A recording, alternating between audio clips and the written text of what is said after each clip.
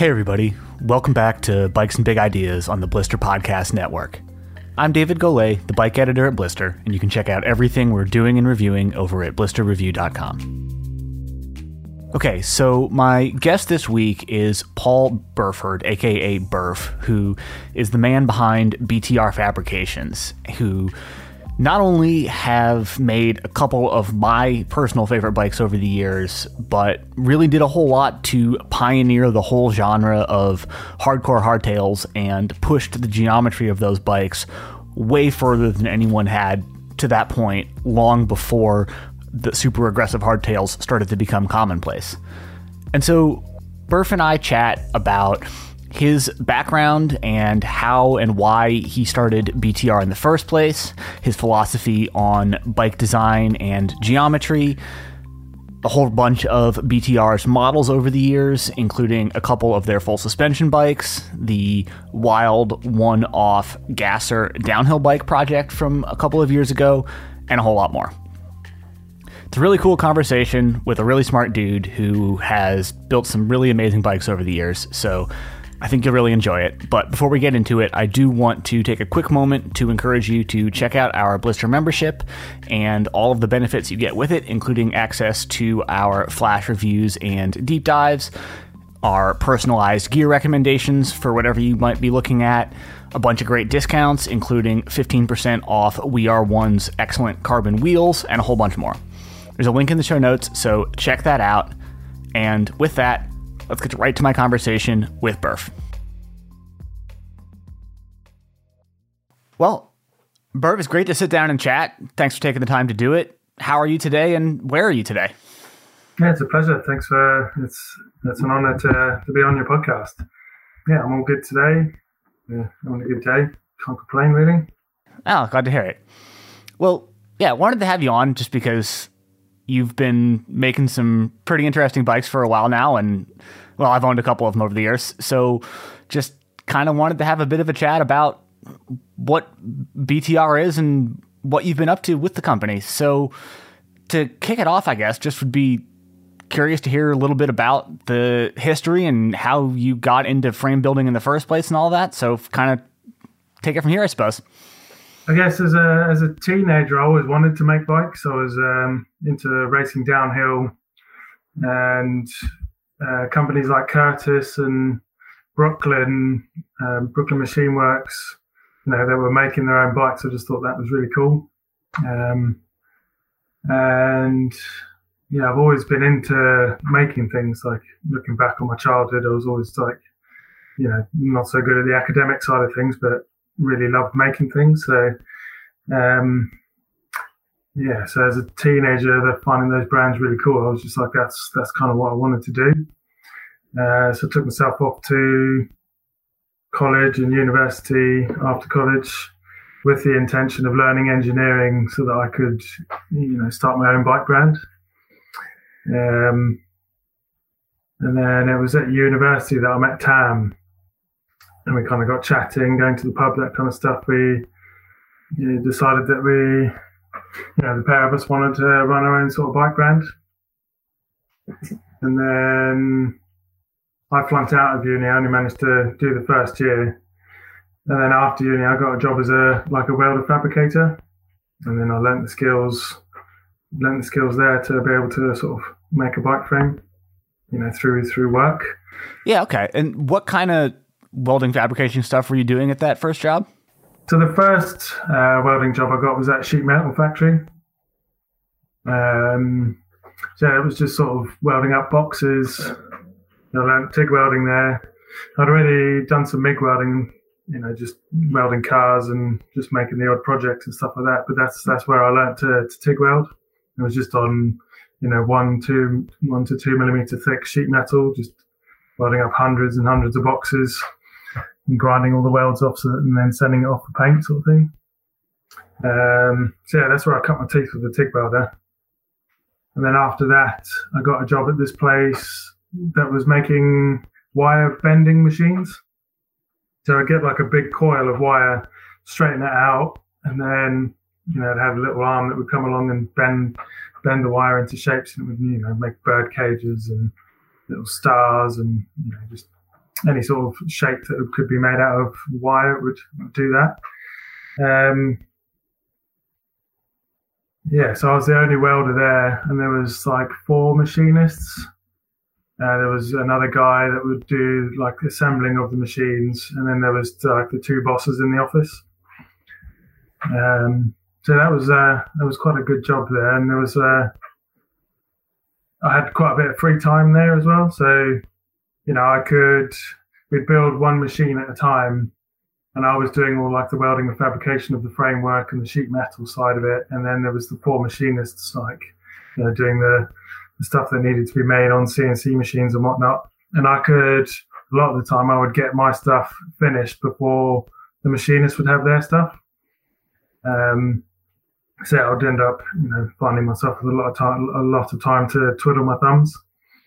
And so I built quite a bit of the tools, or quite a few of the tools that we needed to make bike frames, in the spare time. We'd call them homers. I was making homers, and then so I built a lot of the parts we needed for the tube notcher. We built our own jig as well. Built that like completely at that place when I should have been doing actual work. So that was quite a lucky place to get a job. It was when we were starting up the company, and I was able to build a lot of the stuff that we needed. That's great. And you already touched a little bit on sort of just having the idea that you wanted to do this from the time you were a teenager, and you alluded to, you mentioned Brooklyn and some other companies making kind of more downhill bikes and stuff at that time. But what was your mountain biking like at that point? Kind of what were you most into, and what were you doing on a bike at that stage? It was basically like 100% downhill. I wanted to be world champion. It was like Steve Pete was my idol. Just going to races, like as many races as we could. I was sponsored by Muddy Fox and on the same team as the Athertons at the time. And racing nationals in the expert category, just trying to make my way to World Cups. Just dirt jumping when it wasn't downhilling, because we lived like right down on the south coast of England. There wasn't a lot of downhill tracks. So if it wasn't at a race, there wasn't really any sort of downhill to do there. So we had our own set of trails that we were building, and me and a mate that was into BMX. Like I was into mountain bikes, he was into BMX, and we just kind of built trails together. So it was dirt jumping and downhill was the kind of stuff I was into at the time. Right. Okay. So that kind of all segues pretty well into where BTR really sort of took off, I suppose, because we'll get into some of that stuff in a little bit here, but you're probably best known for making fairly progressive, aggressive geometry hardtails, and for having started doing so well before that trend started to take off in the way that it is now. And there are certainly more folks doing it these days than there were when BTR really kicked things off. But kind of checks out is like you got this gravity oriented side of things, but also some dirt jumping in the mix, and sort of putting the two of them together a little bit. So that was also like while I was at university, there was no point in having a full on downhill bike. So I kind of sold my downhill bike and then started riding hardtails. And like I said, at the time there wasn't that many like progressive geometry hardtails, and that was like Tam and I got to talking, and I wanted a downhill hardtail. So that's kind of how that all started. Yeah, so would like to go deeper on that and kind of hear just what your early ideas for aggressive hardtail geometry were like, and kind of how you informed all that stuff, because this was also, well, I guess you can put a date on it, but this was kind of all before a lot of the recent modern, longer, lower, slacker, et cetera, was happening on just about every sort of bike.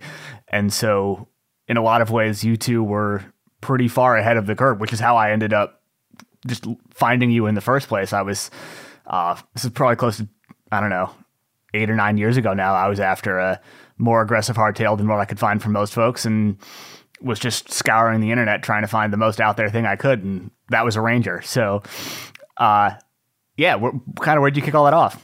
So it was 2011 that we built the first frame. and that was the Belter.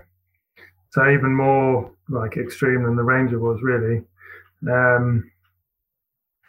And yeah, so yeah, like I said, Tam and I were at uni studying motorsport engineering, and Tam was actually doing his sort of placement year at K9 Industries when we met, and that's how we met. I read about them in Dirt Magazine, and then like sent them an email being like, I want to come and hang out. What you're doing is pretty cool.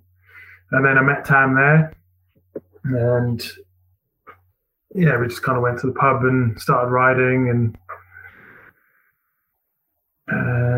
yeah, I was riding a DMR Exalt at the time, and yeah, I mentioned to him that I wanted a hardtail specifically for racing downhill on, because like I said, I wanted to be world champion, and I was kind of thinking, riding a hardtail on downhill tracks, there's like a way to kind of hone your skills. You can't get away with any sort of mistakes. You got to pick your lines. You got to be smooth. And I figured if you could like have a downhill bike, a downhill hardtail, you'd get your skills going pretty good. So yeah, I said to him that I wanted this downhill hardtail, and my kind of spec list for it was like 83 mil bottom bracket, 150 mil rear axle. And then Tam kind of got to work. He was the like design and geometry guy, and I was the fabrication guy. And I remember, like, I'd flunked out of uni, and I went up there to go and see him, and he showed me this design that he'd got for the downhill hardtail. And like the DMR Exalt, I guess the head angle was probably like 68 degrees, 66 degrees at the very slackest. Things were pretty reserved back then, and like reach was really short as well. Like frames, the forward geometry hadn't kind of kicked off yet. And he showed me the design of this hardtail, and it had a 61 degree head angle, and it looked absolutely crazy just on the screen. And I looked at Tam and I was like, "Are you sure? Like, are you sure?" And he looked at me and was like, "I don't know, but I reckon this is going to work." And the idea was is to do with like having the head angle somewhere decent when the fork is completely bottomed out, because the hardtail frame is pivoting on the rear axle, and the whole time you're using the suspension up, the head angle's getting steeper. So yeah, the idea was having a pretty decent head angle while it's bottomed out. And 61 degree is static. So when it was like at sag position, it was probably like 63, 62. We didn't know if it was going to work. But yeah, we got to work to making one. And I had the first one built in August of 2011. So at that time, probably the slackest bike was the DMR Exalt. That was kind of their build as a downhill hardtail. It looked absolutely crazy. I remember showing friends pictures of the first one that we built, and they were just like, "What the hell is that?" And yeah, from the first ride, we just knew that we were onto a winner. Like, it handled absolutely awesome.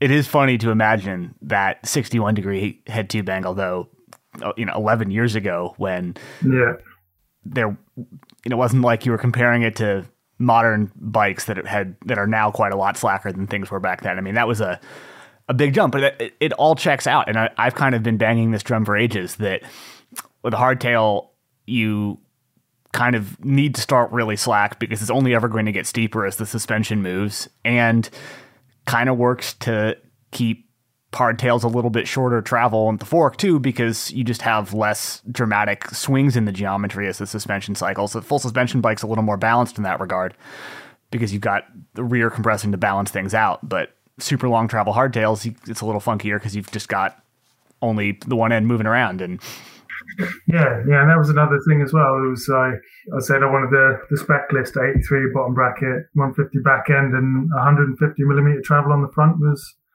what I wanted as well, because I had a set of boxes on the front of this Exalt as well, RockShox boxes, and they were like 7 inches of travel. And yeah, just I ended up bodging them to reduce the travel. I'd like made some little bodge to bring the travel down on them. And that was because, I just felt like the front end was moving around way too much. You'd go, down drops and things like that, and just the front end was just completely disappearing away from you. So I was like, you don't want that amount of travel because it just makes it feel really weird. Yeah, still winds me up to this day when you see hardtails with like 170mm forks on it. I'm like, you're doing it wrong. Yeah, I am in full agreement on there. Having tried a lot of stuff, hardtail's never going to be that cushy. So, don't try to turn it into something that it's not, except that it's going to be firm and stiff and direct, and just get after it.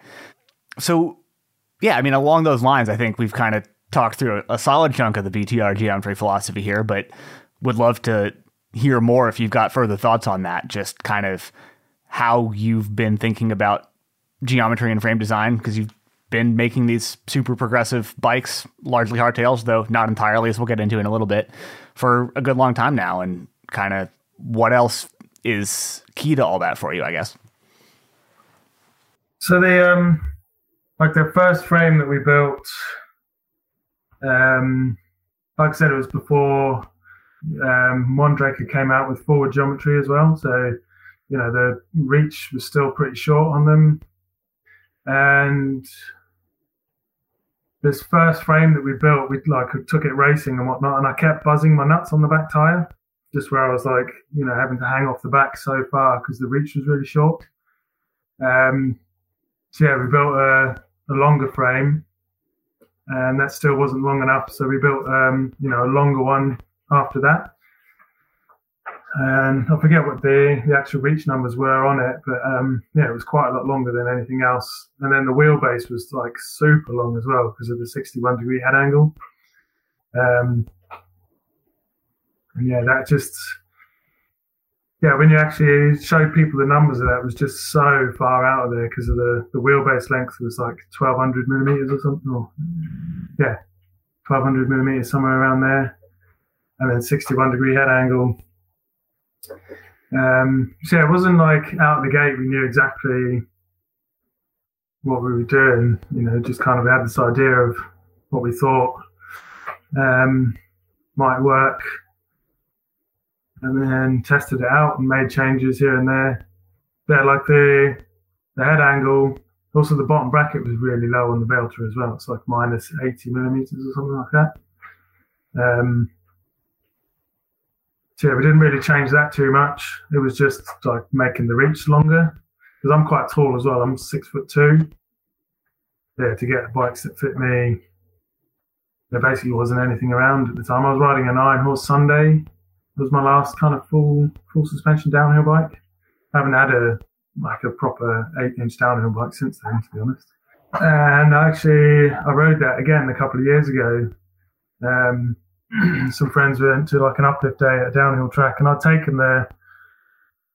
And I just wanted to go on a full sus bike, so I built this Iron Horse back up, and it was insane. I was just like, how did we ride these things? It was just like the reach was so short, and I've had that same experience on it would have been about 2010 or 2011 Turner DHR. I'd ridden one for ages, in a size large. I'm about 6 feet. And this was like the last generation of the DHR, the DW Link one, and got on a large one of those again pretty recently, just for a minute, and it just felt absolutely tiny. Things have come a long way, but I don't know. We didn't know any better back then, I guess. That was what bikes were, so got on with it and made it work. It's funny, you look at pictures of it now, and it's so obvious when you see people riding them. You're just like, the position that everyone's on the bikes, it just looks so obvious. It was like, how did we not know any different? But then, after the Belter came the Ranger. So that was around about the time Enduro started kicking off as well. So I remember as well thinking before Enduro kicked off, I was, we'd have downhill bikes and no uplifts, so you ride down the track and then push back up. And pushing back up would take an hour or so, and then you do a 3-minute downhill run, and back to pushing up for an hour. And I was like, I want a bike I can do the downhills on, and then ride back to the top. And then a couple of years later, sort of enduro kicked off. And then Tam and I wanted to have a go at some of these enduro races. So we basically got the Belter and tamed it down a little bit.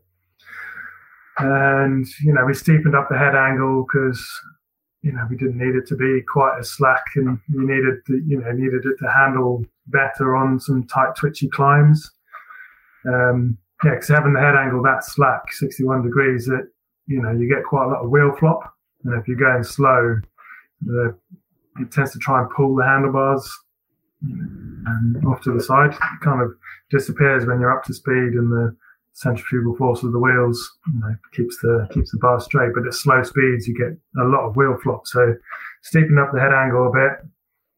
And then the other biggest change with that frame was steepening up the seat angles.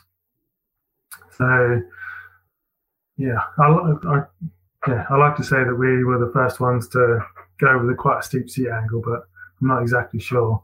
But the idea with that was, we had quite a slack head angle, and so we needed a steeper seat angle to get the weight distribution for the climbs. With a slack seat angle and slack head angle, the bike would just have no weight on the front wheel, and so going around like tight trail center corners, those hairpin corners going up trail centers, it just, you couldn't get around them with a slack seat angle. You just end up wheeling. So steepen up the seat angle quite a lot. That was the biggest change with the Ranger. And then we built a prototype just out of mild steel with that. Some heavy, like 2 mil thick down tubes and box section seat stays. And Tam rode that around for a little bit just to kind of see how the seat angle worked, whether he was onto the right track with that. And then we built me one out of Reynolds tubing, and we went off to like one of the first Dudes of Hazard enduros. They call it Spirit of Enduro up in Kinlochleven. It was quite a wake-up call for us because, we're only ever into downhill, not much into the pedaling side of things, and we were having to pedal up all the hills to get around the track. It was still 26-inch wheels. 650B hadn't kicked off then either. So I basically finished building the Reynolds 61 frame like the day before the race. Just had a Halfords rattle can spray paint on it. And then took it up there and had a blast. It was real good. Handled amazingly on all the downhill side of things as well. Basically knew we were onto the right track straight away with that as well. Didn't really change a lot of it. Didn't really change much of it. And it's basically the same geometry to this day. It's just the reach has got longer and 650B and 29er wheels in it. Yeah, I mean, I think I got my first Ranger in 2013, and like I said before, I was just going through everything I could find on the internet, being like, I want a hardtail that you can still pedal around on, steep seat tube, slack head tube, and a low bottom bracket, and that was kind of the checklist. And Ranger was it. First one was a 26-inch one, back before there was much happening for bigger wheels. It's great, but it clicked. It was what I was after for it, and I kind of was having some of the same ideas at the same time, I think, and just when I saw the geometry chart, kind of thought, yeah, that's what I'm looking for. That's the bike I'm trying to buy. And worked out. I hadn't ridden anything that was even close to it at that point, but had an inkling that it was going to work, and lo and behold, it did. So I love the bit about kind of having this idea for doing some things different with geometry and just making bikes that were built really well and weren't going to break, stuff that was going to hold up. Because especially 10 years ago, things just broke all the time. Bikes were so much less reliable than they are now, and there's still certainly room for improvement on that still, but it's come a long way, to be sure. Yeah, so that was another Another thing that Tam and I were really focused on was making bikes that lasted. Yeah, like I said, I was into downhill racing at all the nationals, and yeah, just the amount of broken bikes that you'd see at those races, I was just like, this takes the piss. Like, you need to make a bike that could actually last a season of racing. And yeah, for us, it's function over form, like 100% of the time. Like, it's got to, if it doesn't do what it's supposed to do, but it looks good, like what is the point? I mean, you're not looking at your bike while you're riding it, and that's why we have bikes, is to ride them. You know what I mean? It's like, it's all well and good having it sitting in your garage looking at it, and we all love to do that, and just sit there looking at our bikes and thinking how good it looks, but it's not worth anything if it breaks while you're riding down the track. Yeah, certainly. So I would say that you've got the aesthetic part of things worked out pretty well too, even if it wasn't necessarily top priority. Got some sharp looking stuff. But to sort of continue on that thought, then how do you look at the BTR target customer? I mean, who are you really building bikes for, and who is the target? If I'm honest, I've never really thought about that. And you see all this sort of like business management advice and all that kind of stuff, and they're like, make sure you know who your target audience is. And yeah,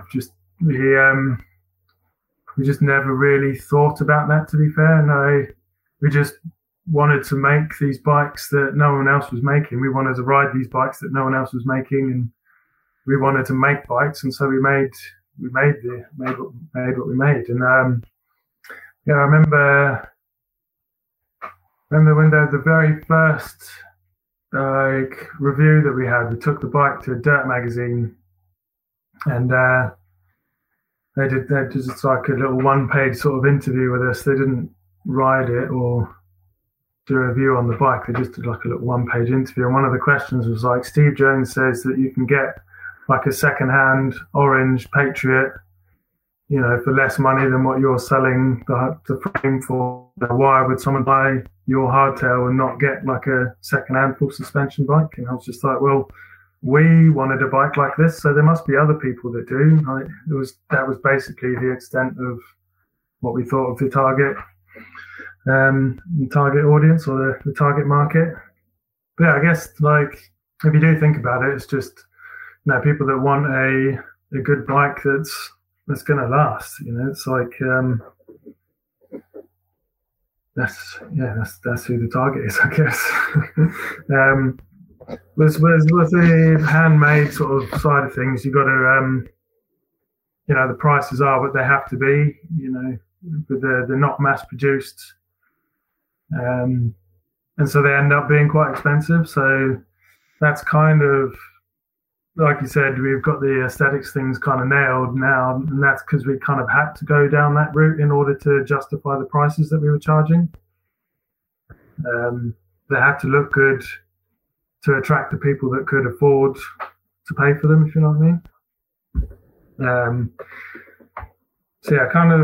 We did have to start thinking about the kind of people that were buying them, or who we could get to buy them if we wanted to stay in business, because we wanted to make the bikes. It was never even to this day, I still don't want to get stuff made in Taiwan because I want to be the one that's making it. That's why I started doing it. It's because I like making stuff and I like bikes and I want to make it.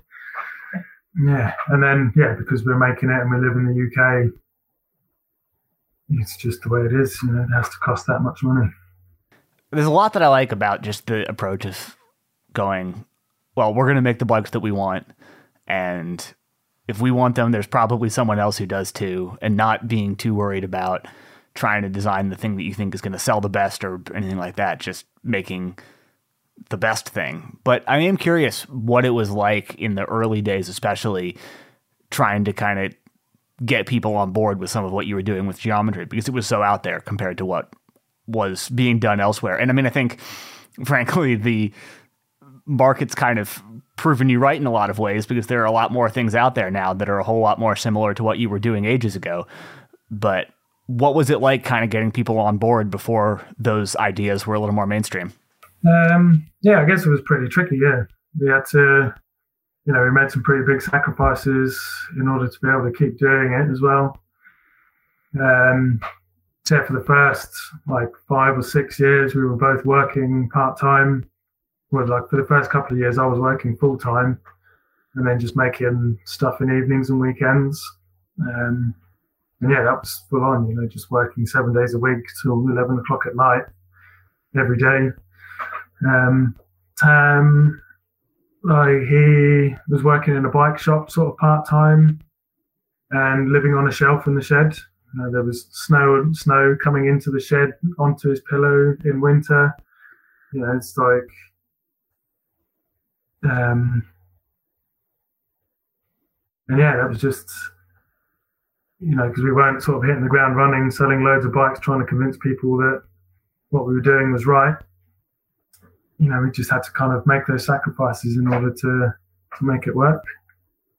And there's a guy in Malaysia who's he says, those who ride know. And that was the case. You could tell people till you were blue in the face that this is a good bike. You're going to love riding it. But until you rode it, it just looked so different to everything else that people thought we were crazy. And yeah, it's coming out with the downhill hardtail was just completely, you still get it today where you'll be on a downhill track on a hardtail and people are like, oh, fair play, mate, coming down here on that, I bet it's shaking you to bits. And you're just like, well, no, it's fine. It's totally fine. Yeah, it was just completely different to what everyone else was doing. And there was still the hardcore hardtail scene, but it's way, way bigger now than it was then. And I like to think we had a lot to do with kind of growing that scene, with coming out with a bike that could actually be ridden on that kind of terrain really hard and fast. Yeah, I think you deserve a fair bit of credit for it. I mean, like I've been saying through here, I was looking for that bike and found BTR because it was the option for it. So you guys were pretty clearly pioneering it. Yeah, there's a few people that tried to make the claim that they were the first, but yeah, I think we were. Yeah, I mean, it depends how you want to count it, I suppose, but lots of, little steps along the way. But when I was looking, you guys were farther ahead of the curve than anybody. So we've been talking about the hardtails a lot, but you have made some full suspension bikes over the years too. I guess most notably, or in most volume, the Pinner. So tell us about that bike a little bit and kind of how its development came about and what the idea was behind that one. We always wanted to make a full sus as well, because like I say, we were into downhill racing, and look, as a kid, I wanted to race the world champs and race that myself. But then, as a manufacturer, I want to make a bike that could win the world champs as well. So the idea was to start making sort of the downhill full suspension frame, but enduro was kind of taking off, or it had taken off at that point, and so more people were getting into the sort of enduro full suspension bikes, and it was starting to look like making a downhill bike just wasn't really going to be the best business sense. And we were kind of learning at that point that we needed to start having a bit more of a business head. We couldn't just do whatever the hell we wanted to do. We had to try and make some money. But the Pinner came about because one of my friends that I grew up riding bikes with, and one of Tam's friends that he was working at K9 with, kind of approached us at the same time, wanting an enduro bike, wanting enduro full sus. So yeah, we kind of built them what is essentially like Pinner prototypes. So yeah, got kind of paid to build prototypes, which was kind of handy. And yeah, so we built those for those guys, and then they were riding them for a couple of years. Well, probably not even that long, maybe a couple of months. And we learned a bit about how to make a full suspension, making those bikes, and then also learned quite a bit from their feedback. And we got to ride their bikes a fair bit as well. And then we released a Pinner that it's pretty much the same shape as what it is now, but it had sheet metal gussets on it, like the original hardtails did.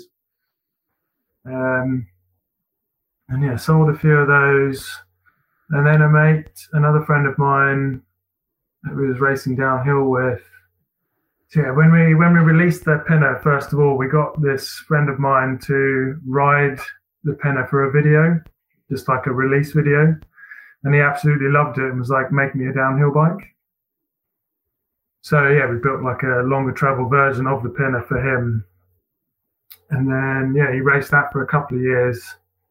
And yeah, learned quite a bit from the construction from that as well, because he, cracked it in a couple of places, which then, helped us improve our FEA analysis, which we then applied to the Pinner, which then changed the design of the Pinner. So you'll notice on some of the first iteration of the Pinner, there's just like a sheet metal gusset between the seat tube and the top tube. It doesn't extend between the top tube and the down tube. And then we updated the Pinner, for it, and then it's got like a tube. No sheet metal gussets, it's got a tube that runs from the seat tube all the way to the down tube. And that's just kind of stiffening up the suspension area a little bit. And that was a direct result of building that downhill bike. So that was kind of also on the back of the hardtails. We were riding, like some of the most gnarly downhill tracks in the UK. Even Fort William, we raced on the hardtail on the Belter.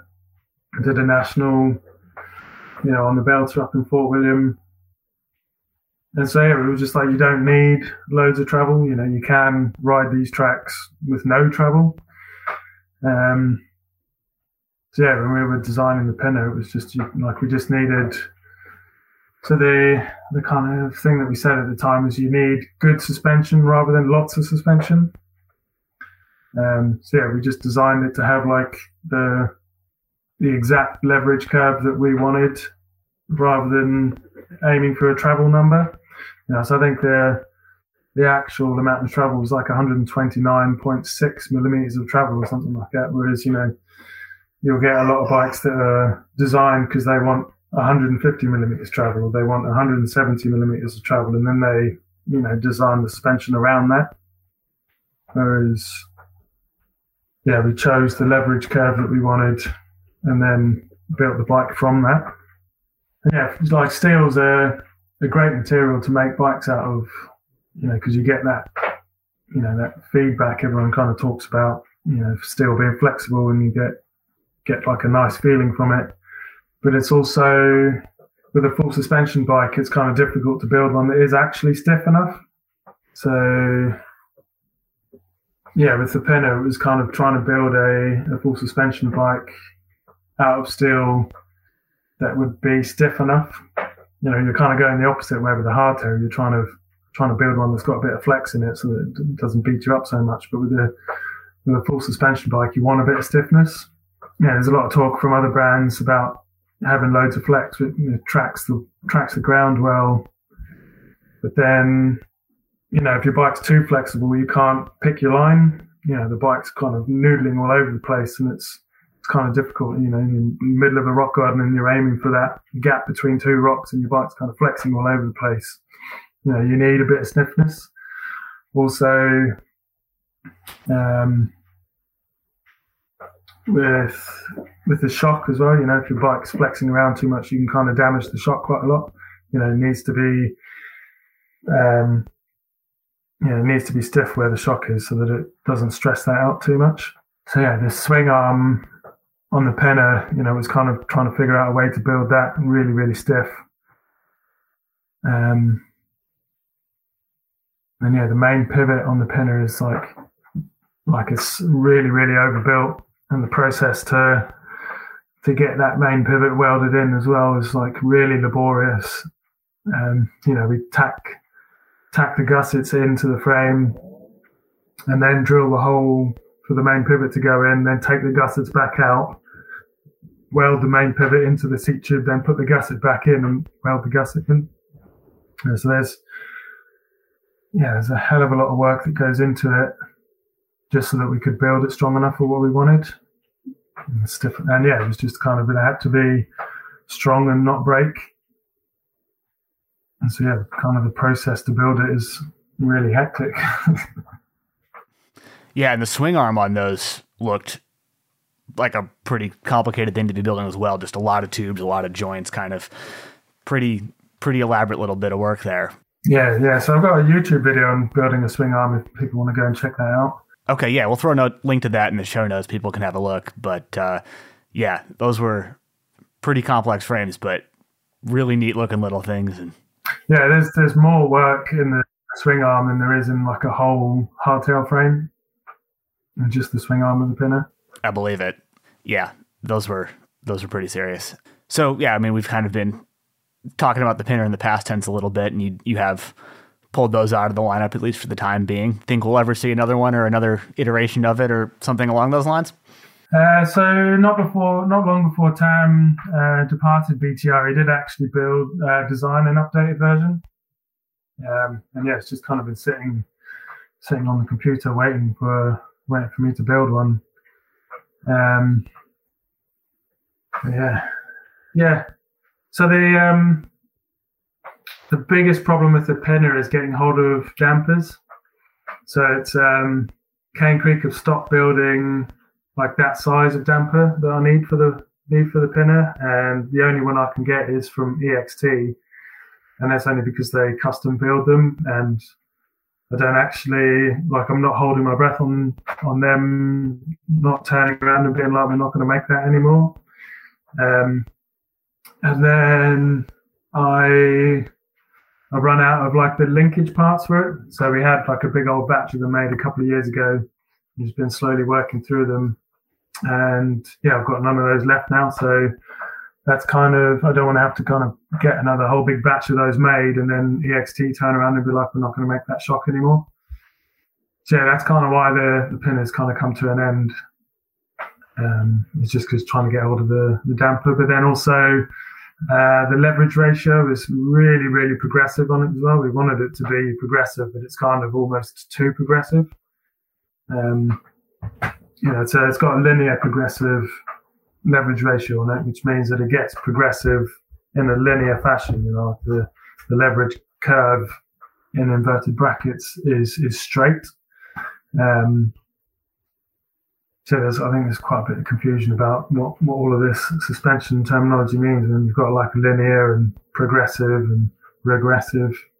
Another thing I've been complaining about for ages is the use of linear to mean flat, because I mean it's not technically wrong, but it is. Yeah, linear just means that the line is straight. It doesn't mean that. Yeah, exactly. It can be any slope you want. It could be linearly super regressive or progressive, but yeah. So anyway, yeah, with you on that one being some rather imperfect terminology that we as the bike world could stand to work on. Mm-hmm. So yeah, it's it's really, really progressive. And so like EXT actually, the first iteration of Shock, we were just like, this is amazing, we love this. And then they've got the Storia 2 now, and it's got like hydraulic bottom out protection in it. And that just, it's not good for the pinner because of how progressive it is. It just doesn't need that extra help.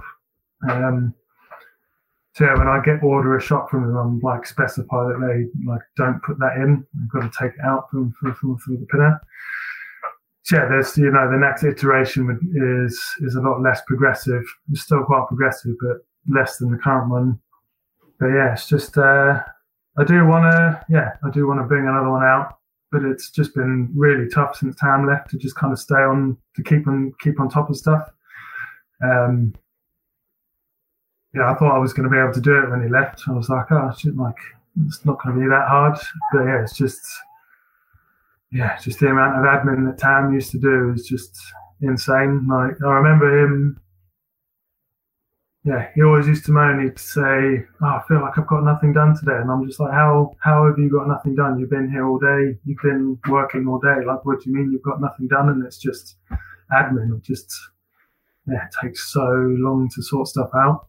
Just ordering stuff or sorting out postage and talking to customers, and then like a parcel gets lost and you think, it's just like, that's not the end of the world. The parcels got lost, just email the people and get them to find it. It's just like you can lose like 3 or 4 hours just like trying to find a lost parcel, or you try and get someone to make some dropouts for you, or make some linkages for you, and then they make them wrong, and then you could lose the whole week just trying to sort that out with them, like what they've got wrong, what they're going to do to fix it. And yeah, it's just been really, really difficult since Tam left to kind of keep on top of the orders that I've already got, let alone bring something new out.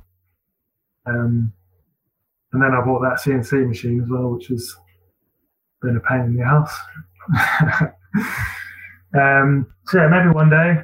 But yeah, things are pretty tough at the moment. And yeah, we've got two young kids as well, so that's takes up a lot of time as well. Yeah, fair enough. You've got a whole lot on your plate with this, and I guess probably maybe worth touching though on the Gasser DH bike that you did a little while back, because speaking of big undertakings, that one looked like, whole new design and a lot going on there. So how did that come about, and how did you get talked into making that one? Yeah, I kind of did that to myself, to be fair. So we had the guy who bought the frame is Chris Mutlitz, and he's like kind of one of our best customers. He's got a Ranger and a Pinner, and his van's got like a massive BTR sticker on it, and like he's always raving about the bikes. And he got in touch with me and was like, "What do you think of the Starling Stern or the Curtis downhill bike?" And I was kind of like, "Why are you asking me this?" And he's like, "Oh, because I'm kind of thinking of getting one." And I was like, "I'll make you the downhill bike." I was just like, "I can't have you, like, you're my best customer. I can't have you riding one of those bikes." So that was after Tam left as well. But I got Tam to design that frame for us. He kind of did it in his spare time. He'd got a different job, and he was designed the frame in his spare time. And that was smack bang in the middle of lockdown as well, like the first lockdown. So yeah, Chris got in touch and was like, "Can you make this bike?" And I was like, "Yeah, we can do it." And then lockdown happened. And then, so he wanted it for a road trip that he was going on with his friends. And it was like, we're going in, I think it was like end of July, beginning of August. So we'd kind of got the ball rolling, and then lockdown happened, and I was like, well, it doesn't look like you're going to be able to go on this road trip. So it kind of took the pressure off, and I kind of had it in my head that the bike wasn't going to need to be made for that road trip. So I had a bit of extra spare time. And then things started easing up, like lockdown started like loosening up, and people could kind of go out. And he was like, "It looks like we're going to be able to go on this road trip. Are you going to be able to do it?"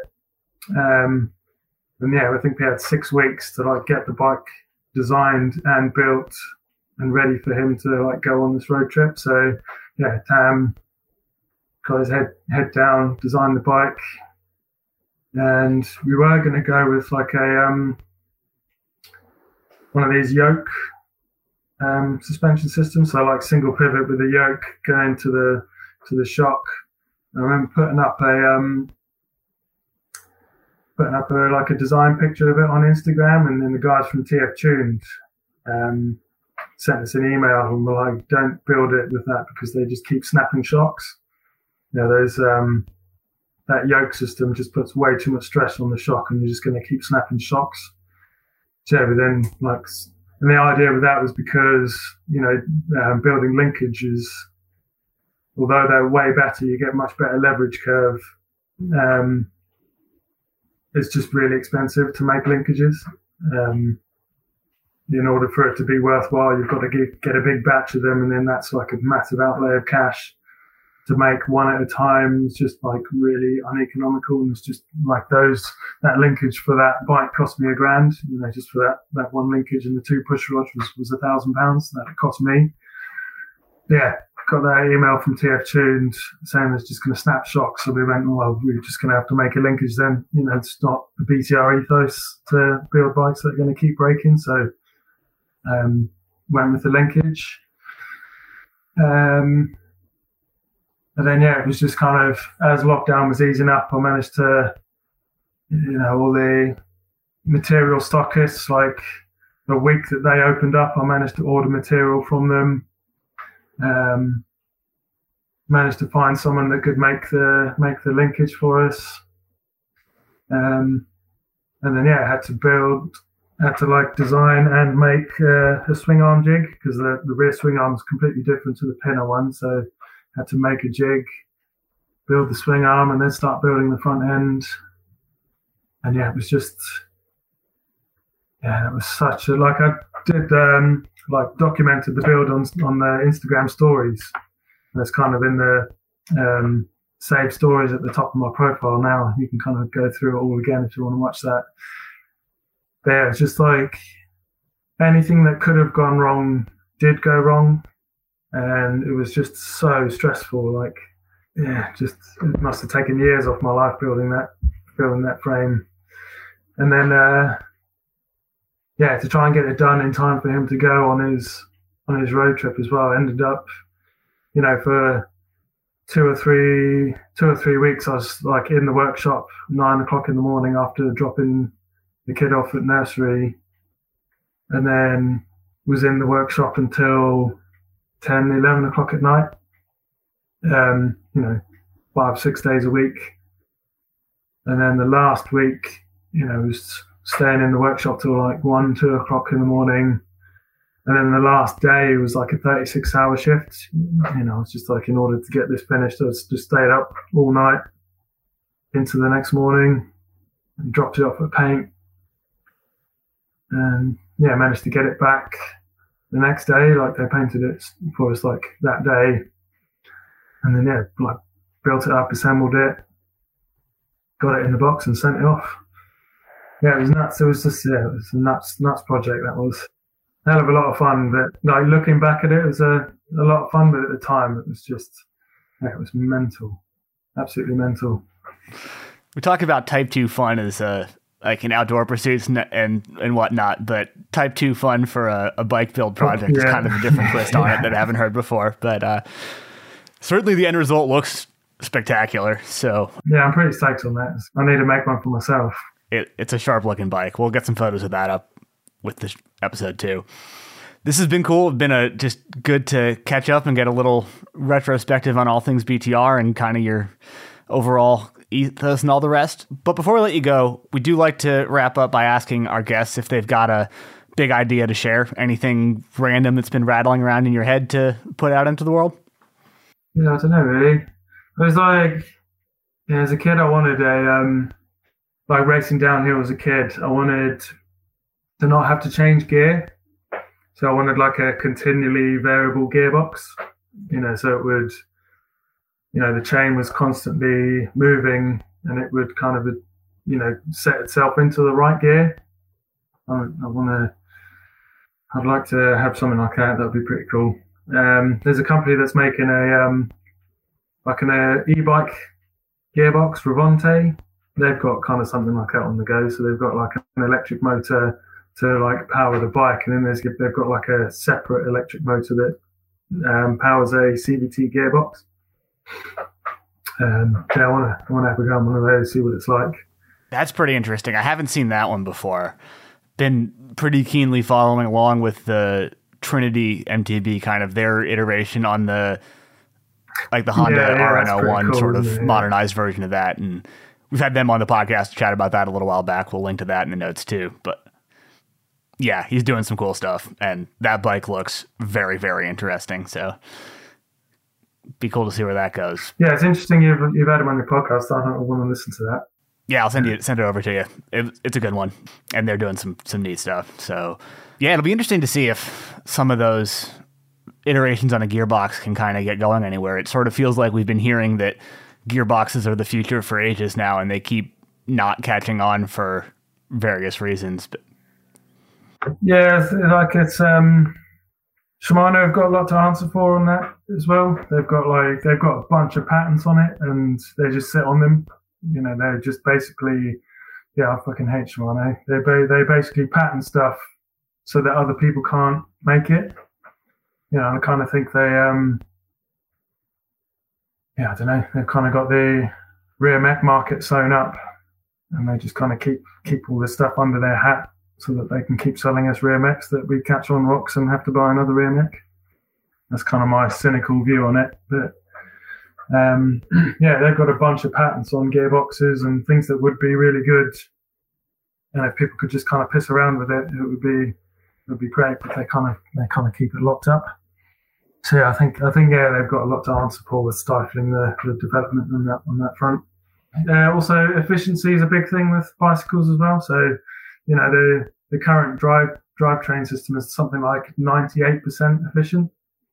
And if you're putting your own sort of manpower into it, if it's not that efficient, you can really it kind of feels like you're pedaling through mud or you've got a flat tire or something like that. And,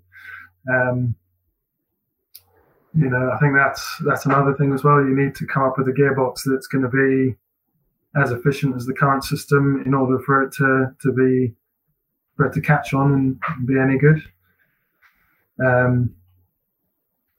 It's kind of like plus size tires when they came around and everyone was like, "Oh, this is the next best thing," and I was like, "But none of the EWS riders are using it. Like, it can't be the next best thing. If it was, like, they would be racing it."